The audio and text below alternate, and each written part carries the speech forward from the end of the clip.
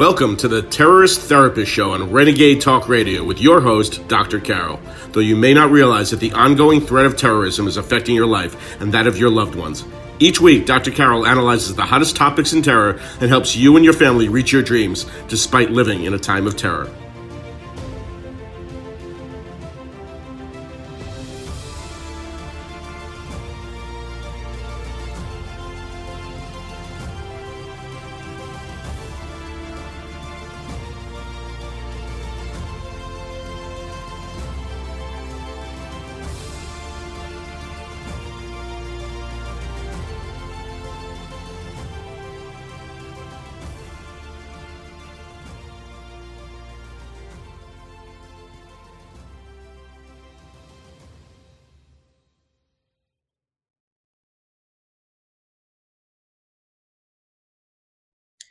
Top 10 ways COVID-19 impacts terrorism. Welcome to the Terrorist Therapist Show. I'm Dr. Carol, a psychiatrist and your terrorist therapist. Well, I have some interesting stuff to talk to you about today. I've been doing some research, and there are amazing ways that COVID-19 impacts terrorism. I mean, I've talked about this in earlier podcasts to some degree, but this goes deeper and also compares it to, unearths some really interesting facts. So, and I guess the bottom line to this is we are not thinking so much in America. Most people are not really thinking or worrying about terrorism. But certainly in Europe, there have been an increase in terror attacks during the pandemic, and we might soon be seeing exactly what they have been going through. And because in some of the ways that I'm going to be talking about today, the terrorists have taken advantage of the pandemic to be better able to attack in Europe. So we kind of need to know these things, even though, we need to not forget about terrorists, because terrorists aren't forgetting about us. So the last time that the world had a pandemic as global as this one was in 1918 and 1919, as you know, an influenza pandemic, which is often referred to as the Spanish flu. Now, of course, that is several decades before our modern age of terrorism, but there are some very interesting parallels, things that happened then that are happening now. So, for example, there was a rise in anarchy during the Spanish flu, and it culminated in the Wall Street bombing of September 16th, 1920. Very interesting, because, of course, we are seeing a lot of anarchy now. There are interesting ways of, looking at the pandemic. Of course, in regard to terrorism, of course, terrorists are affected by it too, just in somewhat similar and somewhat different ways than we are. And a lot of terrorist organizations are going to be susceptible to infections, just like we are. They are human, even though they don't necessarily act human all the time, like when they're plotting attacks and attacking. But they are also disrupted by some measures, social distancing measures and interruptions in supply chains and transportation and things like that.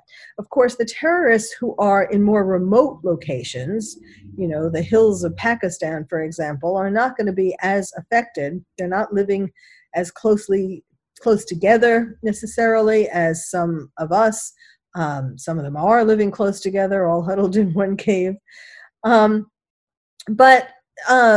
the risk of infection by COVID wouldn't deter a terrorist attack in the final phases. So, for example, a suicide bomber would not be concerned that he would get sick on the way to blow themselves up.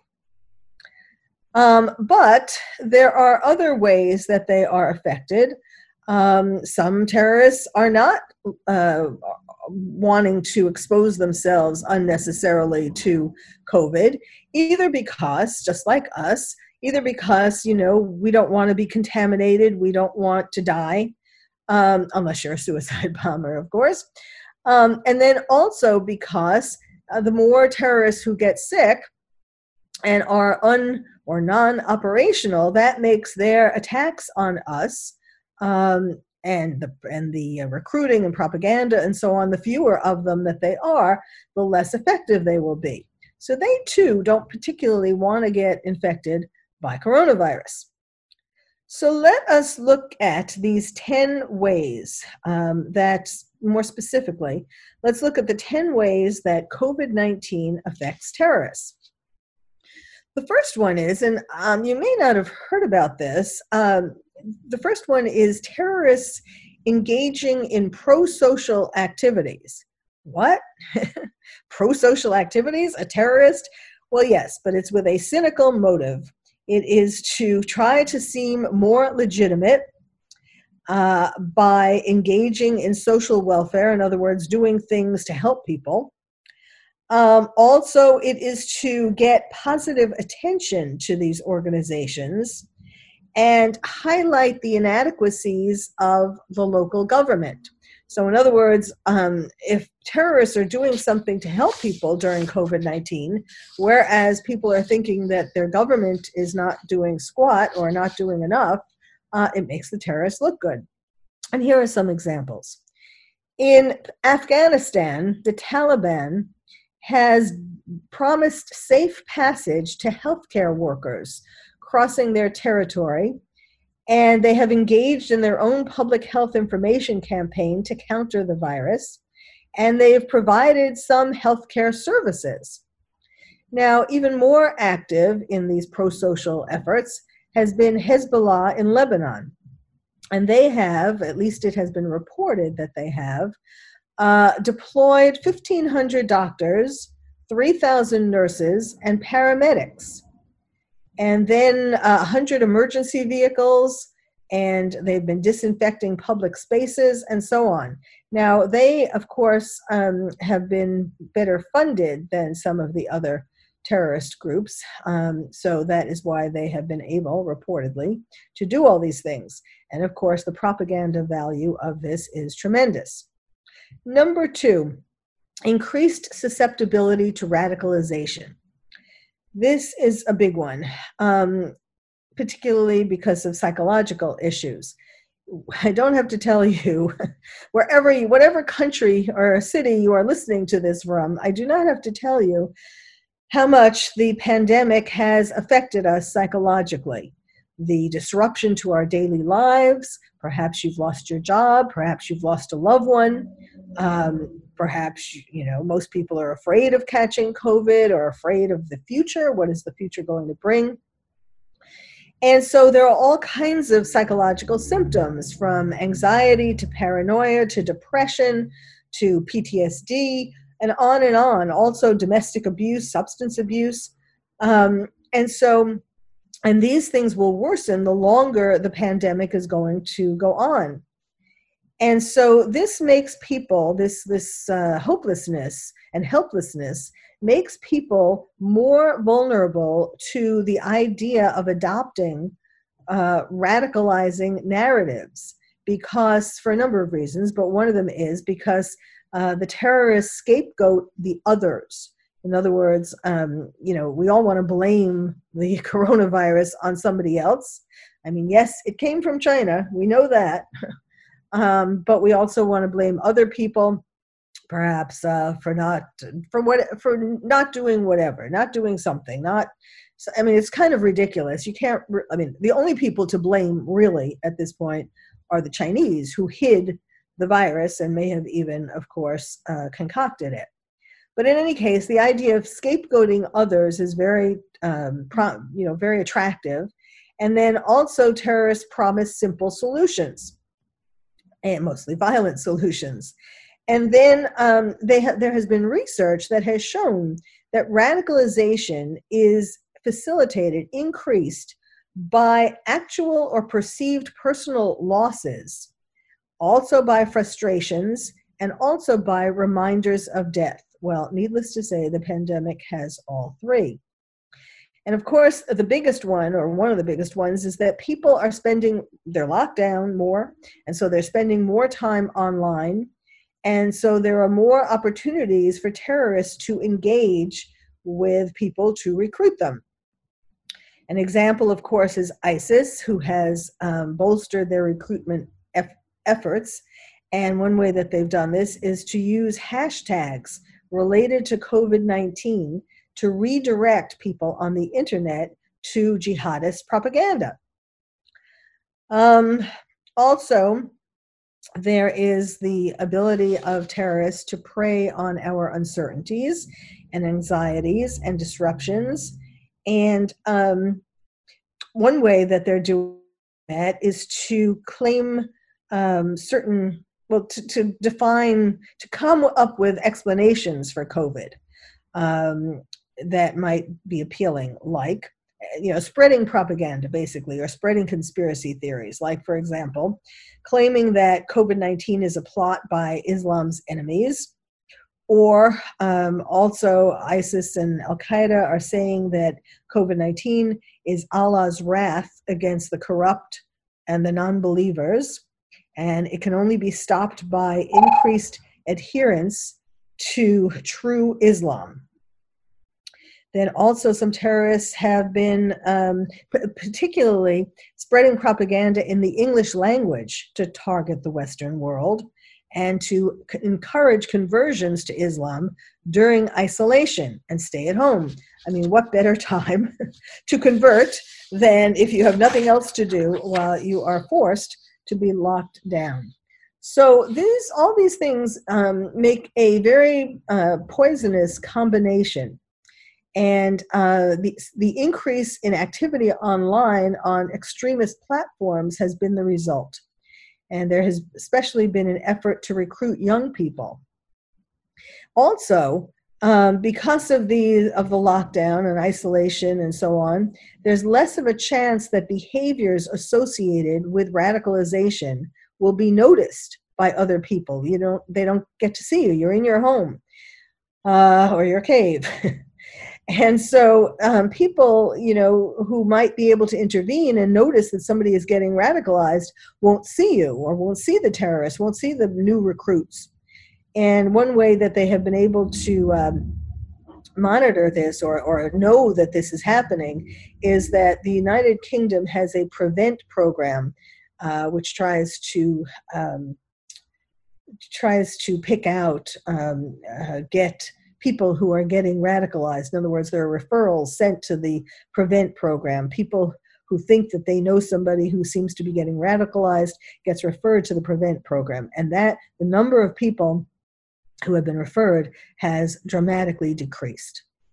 Well, let's stop for now. When we come back, I will get on to number 3, the third reason for why or ways COVID-19 is impacting terrorism. And as you can tell, it is not really to decrease terrorism. I'll give you a, spoiler alert. None of these are to decrease terrorism. So stay tuned, and I'll be right back. You've been listening to the Terrorist Therapist Show on Renegade Talk Radio with your host, Dr. Carol. Stay tuned and she'll be right back with more analysis of this week's hottest topic in terror.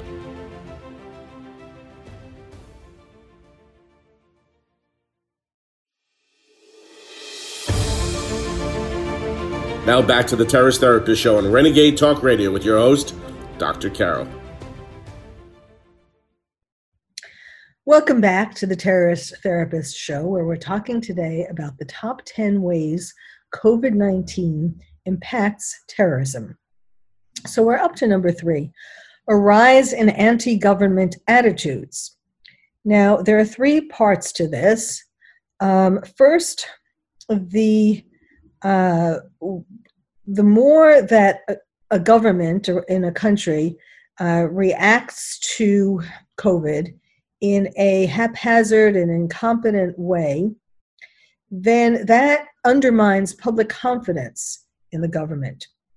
So, for example, going back to the pandemic of 1918, they found that there was a link between areas most affected by the pandemic and increased support for the Nazis in Germany in subsequent elections in the 1930s.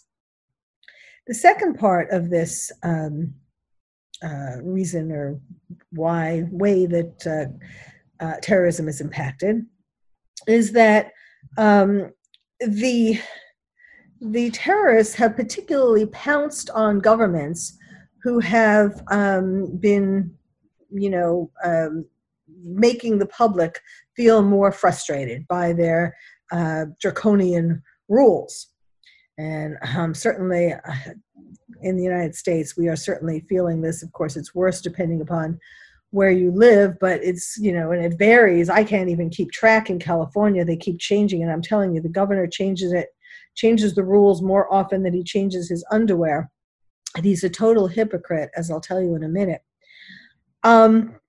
So the terrorists are using the fact that people are getting more frustrated with all of these mandates to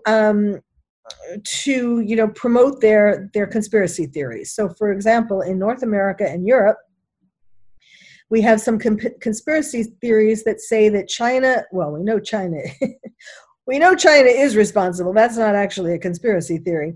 But they're saying China, Bill Gates, Big Pharma, or others are responsible. And in Europe, in the United Kingdom, they had a conspiracy theory that 5G transmission towers were responsible for spreading COVID-19. Another example, well, these conspiracy theories, some people just kind of laugh at them and don't believe them. But of course, other people do believe them, especially when they're vulnerable, because they don't really understand, our world is being turned topsy-turvy. So it's a time when people are trying to look for explanations. And so that's when conspiracy theories are much more able to take root. So what this conspiracy mongering, even if it doesn't result in new recruits by itself, it still can mobilize other extremists. For example, a good example of this is what happened in April of 2020.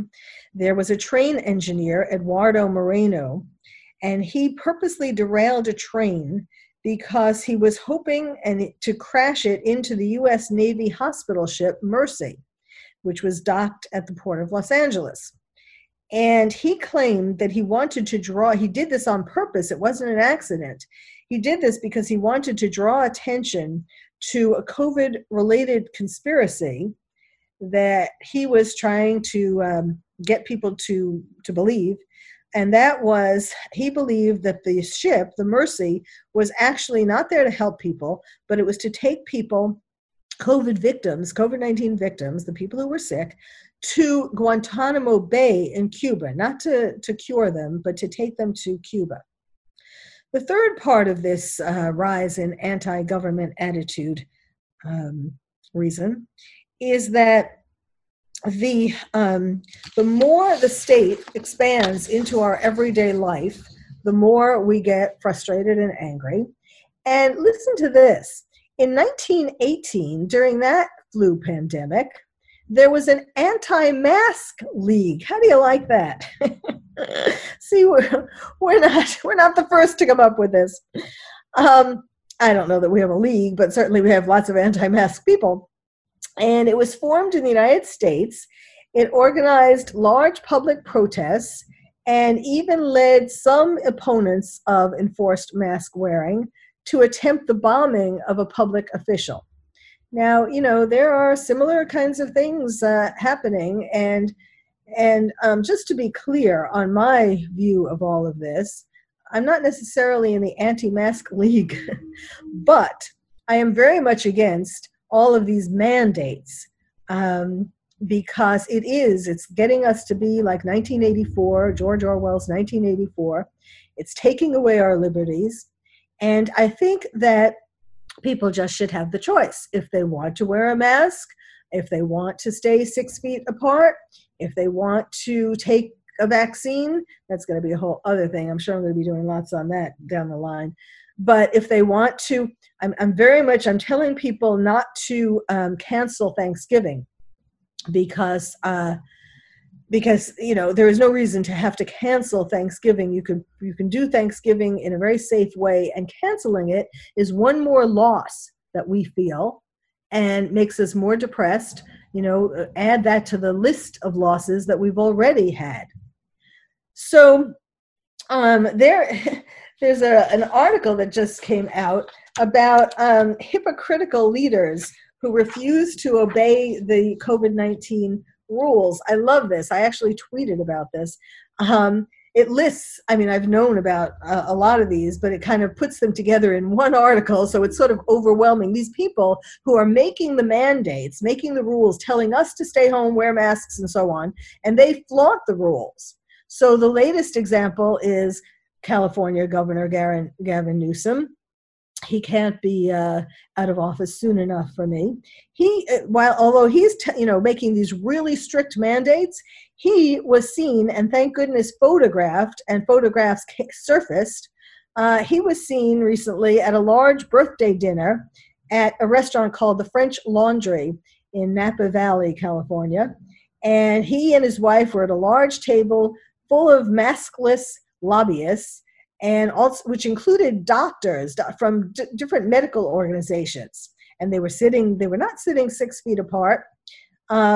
It's just, so that really has really been an embarrassment for him. But he still has gone on to make rules for us peons. Then we have New York Governor Cuomo, who's even worse, rarely seen in a mask, but his Twitter feed keeps telling everybody to mask up. He actually is responsible for more deaths than any other state. And the New York Times says that it was because of this that the coronavirus has been seeding throughout the U.S. Then we have Governor Cuomo's brother, CNN host Chris Cuomo, who, his wife has been showing pictures of what she's doing, maskless, with a personal trainer, all kinds of things, not paying attention to the rules that they are making for us. Nancy Pelosi, you may know, was seen getting a haircut at a salon in California when salons were supposed to be closed. Senator Dianne Feinstein has been walking maskless. She was caught walking through an airport and also in the hallway of the Capitol. Washington, D.C. Mayor Muriel Bowser went to Delaware for a Biden victory party and didn't follow quarantine protocols when she returned to D.C. Chicago Mayor Lori Lightfoot announced a new lockdown, told everybody to cancel Thanksgiving. And meanwhile, she had been seen whooping it up in the streets, maskless, shouting through a bullhorn and so on. This was a Biden victory party. By the way, Biden, as of the time that I'm doing this podcast, Biden has not officially won. Just in case it's not clear, the election has not been called officially. Then we have Senator Chuck Schumer, who also partied for Biden, maskless. So again, these hypocrites, when people see hypocrites like that telling us what to do, really restrictions we don't want to follow, and they flout them, then that is how terrorists get in. That makes us frustrated and angry, and stop believing in our beliefs, and that it opens the door for terrorists. Then it's number 4, inspiration for apocalyptic extremists. Some terrorists are actually inspired by the spread of the virus and the spread of death and disruption. There are two kinds. There are those who believe that, in terms of these if I could say it, apocalyptic people, there are those who believe they have to just passively prepare for the end and they don't have to do anything else. And then there are more dangerous extremists or terrorists who believe that when the time is right, they have to act to facilitate, or even initiate their version of Armageddon in order to secure salvation. So these would be the types who would be actually actively doing things such as making attacks, because they see this pandemic as an omen of things to come, that this is that the end of times is coming. And so it acts as a catalyst for these dangerous terrorists to initiate plans now to attack, because, you know, it might be too late. If they don't do it now, the end of the world may come and they will have not yet attacked in the way that they wanted. Number 5 is terrorists working from home. Doesn't that conjure up a really interesting image? You see a terrorist sitting at the computer. Terrorists, I don't know that there's anybody telling, well, I guess it depends where they're living and how remote they are. But some terrorists, you know, if they're in places where lockdowns are heavily enforced, they may have to operate from home. And they use this time productively, however. They're not watching Netflix. They're not binge watching the latest Netflix series. They are either producing and disseminating propaganda and increasing their recruitment, or they're using the time to plan and coordinate future attacks. Well, some of their time is used on looking for doing what's called electronic ISR, intelligence, surveillance, and reconnaissance, in which they can evaluate potential targets using Google Earth. They can comb message boards to identify gaps in a target's defenses, to establish dark web channels to get illicit materials to use for weapons. They can also use the time they are also using the time to improve their technical skills, such as by taking chemistry or electronics courses so that they can become better bomb makers. And cybercrime. They are either doing cyber attacks, with ransomware, for example, against hospitals, because that can, why hospitals? I actually had been wondering about that. Why are they doing it against hospitals? But the more they attack hospitals, the more the pandemic goes on, because fewer people will be cured, which means that the pandemic worsens, which means all these things ways that COVID-19 helps terrorists can be increased. And also cybercrime through different schemes to make money. I've done a previous podcast on how terrorists have infiltrated singles apps, and they get people to believe that they're in a relationship with them, and then they extort money from them. I mean, they tell them that they extort by persuading them that they love them, and therefore they need money and the person should give it to them. And it really works to bring a lot of money to terrorists and terrorist organizations. You should go back and look for that podcast. It's really interesting. It's really happening. Okay, well, we need to take another break. When we come back, I will be at number 6, and we will continue the top 10 ways COVID-19 is impacting terrorists.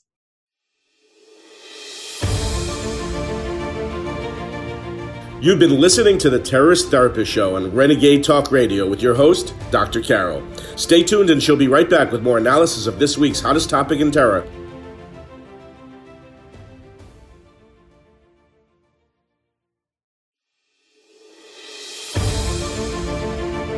Now back to the Terrorist Therapist Show on Renegade Talk Radio with your host, Dr. Carol. Welcome back to the Terrorist Therapist Show, where I'm talking today about the top 10 ways COVID-19 impacts terrorism. And as I told you before, spoiler alert, none of these, as you can see, decrease terrorism. They are all ways in which it enhances terrorists' abilities to attack us. and to recruit and so on. So number 6 is establishing bioterrorism as a viable tactic. Now, the more terrorists see that even highly developed countries like the US are not able to stop the spread of the virus very quickly. I mean, this is going on, and in fact, more people are getting sick. And so it has shown the weaknesses to the terrorists. It's shown to the terrorists that there are weaknesses in public health systems in various countries, even the ones who are most highly developed. And so now, if you think about how the strategy of terrorism is to inflict terror and so that they can then either kill people or turn us into belief into believers, they see that what is happening to our societies all over the world because of the pandemic. There's disruption, there's economic damage, there are deaths. I mean, the terrorists couldn't have written this better themselves as a script for terrorism. I mean, it's hard to sort of not believe that this isn't a terrorist script because it has affected so much relatively quickly. It's only been months. Okay, number 7, specifically weaponizing COVID-19. Now, there have been past cases of terrorists using biological agents to harm people, but in the past it's been primarily non-contagious agents like anthrax or biological toxins. But there has only been about a dozen cases involving contagious pathogens like COVID. So, for example, there was a group called RISE, R-I-S-E. They wanted to use salmonella in 1972 as part of a plot to destroy the world and repopulate it. Then we have the Japanese Doomsday Cult, which attempted to collect Ebola virus samples, and in 1992, so that they could destroy people. Then ISIS has expressed interest in using and trying to get bubonic plague and pneumonia plague. And so then there are 3 different ways that you can use a dangerous pathogen to infect others. And so, for example, there's one way, and we've seen stories about this, a low-level threat. This is where it's sort of an individual who has some psychological issues, and they sort of impulsively decide to act out in a store or in a bus or somewhere where there are people, and they have an emotional outburst. And they do something a little crazy, like intentionally claiming that they have coronavirus and suddenly coughing or spitting on other people, licking products in stores. Now, these are not generally real, ISIS or Al-Qaeda type terrorists, but when they have done this on purpose, the United States, and I talked about this in a previous podcast, some of these have been prosecuted because they were considered terroristic acts because they were, trying to kill people.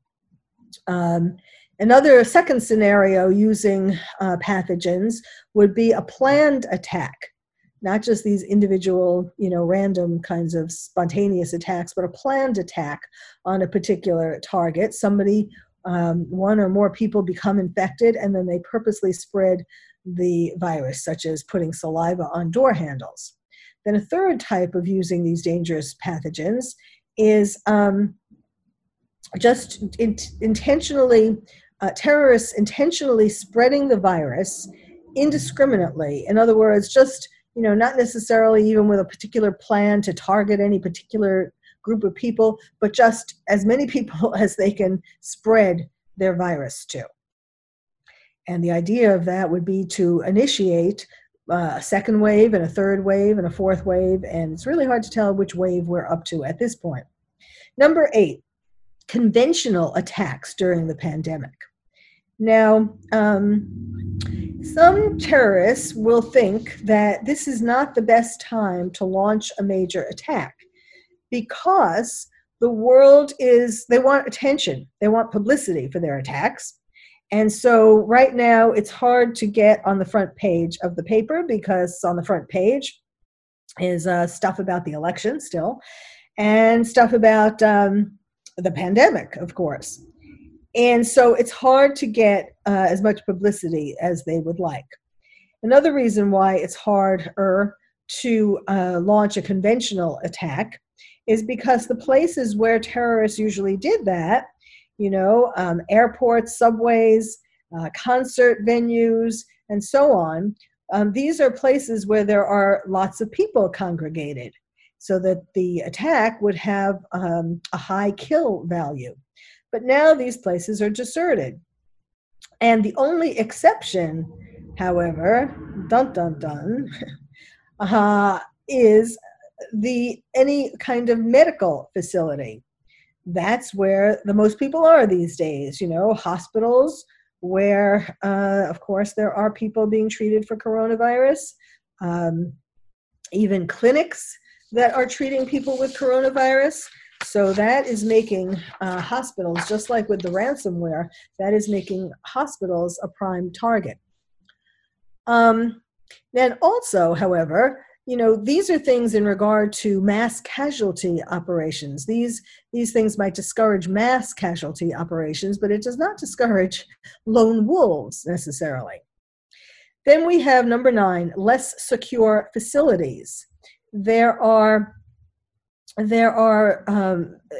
a lack, or the personnel who are guarding facilities like government buildings and so on,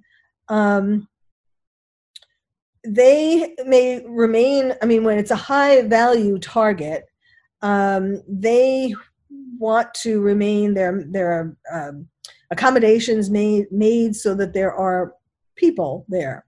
But in less secure places, there are, and perhaps as the quarantine goes on, as the coronavirus pandemic goes on, there are people, the personnel who would be the security guards, or police, or people like that. They're falling ill. There are fewer of them. They're being quarantined. They're distracted, so there's less. The places are less secure. Bottom line, places are less secure, and there are 3 ways that this happens. First of all, there are places. Well, the terrorists like to attack symbolic targets. So certain places that would that are usually visited, like let's say the Statue of Liberty or something like that. There are fewer. There's nobody. I'm pretty sure it's closed, and there are fewer people, of course, fewer personnel there, lower level of security. And so there's an increased opportunity to attack these high-profile targets. Also, there are places that have less security where there wouldn't be a place where you could kill a lot of people, but it's a place where you could get materials because of the lower degree of security. So, for example, you could take things from weapons storage areas, chemical plants, and so on. Even a store clerk, listen to this, a store clerk who might pay attention to somebody buying large quantities of peroxide, for example, are now rather distracted by their own life and by not wanting to get exposed to the people who are coming into the store and so on, and they wouldn't be as vigilant. And then the third way that less secure facilities helps terrorists is prisons. Because there are fewer guards there, and terrorists want to encourage their followers to free Muslim prisoners at this time, at this opportune time. Then